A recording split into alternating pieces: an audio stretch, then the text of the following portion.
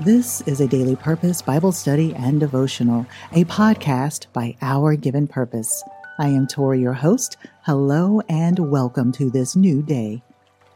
We are reading through the Bible in a year. That means you can tune in with us every day for an encouraging word, inspiration, and feel a sense of community. It is A-OK if you use a daily purpose to supplement your Bible study or to gain fresh insight into a particular scripture. Because we are following the one-year Bible plan, it means you'll know exactly what portion of scripture we will cover. And the best part? It's absolutely free, thanks to our committed sponsors. If you're led to become part of the Our Given Purpose family, please visit OurGivenPurpose.com for more information.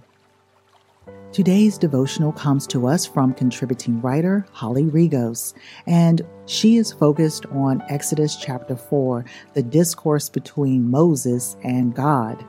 I would like to share a few more points for you to ponder as you dive deeper into God's Word. If ever there was a time, for such a time as this, to know that God's plans will not be thwarted by anyone, this chapter embodies all of that. I like to share this quote from Matthew Henry, and he said, "Evidence of our hardness is that we are more concerned about our sufferings than our sins." That's a point to ponder. That we are more concerned with our sufferings. We may suffer more emotionally, and that is our primary concern. Wow, to think that we would make excuses rather than ask for strength to do what God has called us to do. Please ponder that as you are reading through the book of Exodus and listening to today's devotional. So what has happened up to this point? Well, in chapter 1, we know that the nation of Israel is in Egypt. They are in bondage, but God is preparing Moses to deliver his people.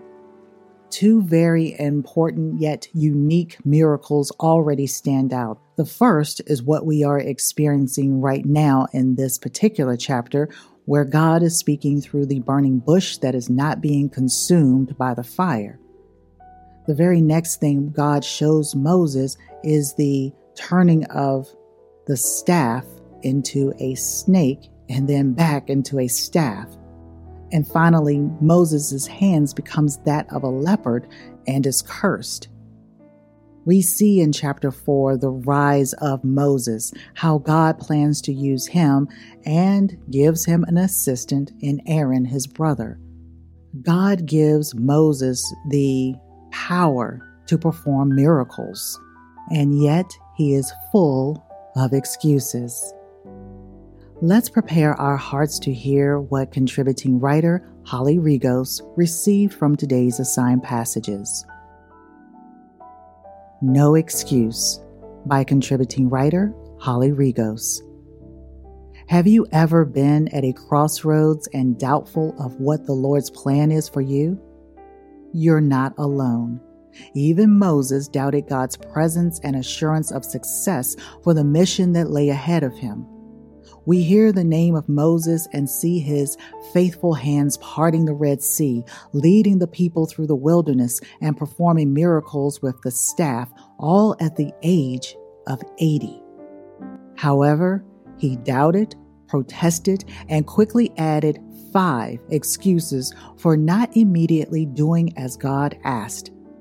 In Exodus chapter 4, Moses not only doubted, but protested his inadequacies because of the nature of the task. Moses had the plan in his hands. He had the power in his hands. He held the staff. Moses had the Lord Almighty lay out a plan and purpose for his life.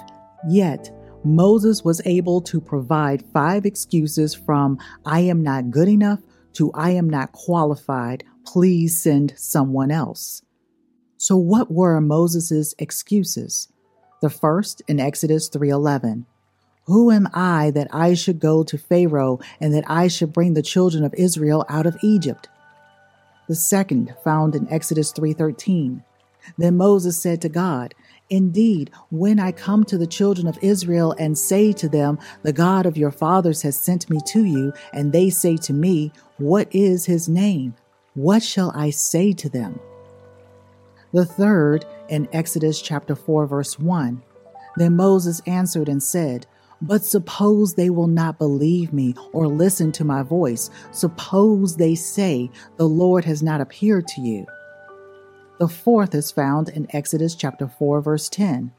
Then Moses said to the Lord, "O my Lord, I am not eloquent, neither before nor since you have spoken to your servant, but I am slow of speech and slow of tongue." And the fifth in Exodus chapter 4, verse 13. But he said, "O my Lord, please send by the hand of whomever else you may send." Dear listener, I ask you, what is holding you back from following God's plan and purpose for your life? Is it being slow of speech? No college education? Is it your family history, addiction, past and or current sinful habits? Is it your confidence and self-esteem? Perfectionism? The Lord replied to Moses' protests and excuses with reverent anger in verse 14 of Exodus 4. Do you want to bristle God's anger by not obeying him? Do you want to disobey God? What is it worth to you to hold on tightly to the staff and not release it to do God's will? God works with each of us where we are and takes us to where he wants us to be. We just need to be willing to leave behind the excuses. No Excuse by contributing writer Holly Rigos. One of the best parts of Bible study is sharing it with one another.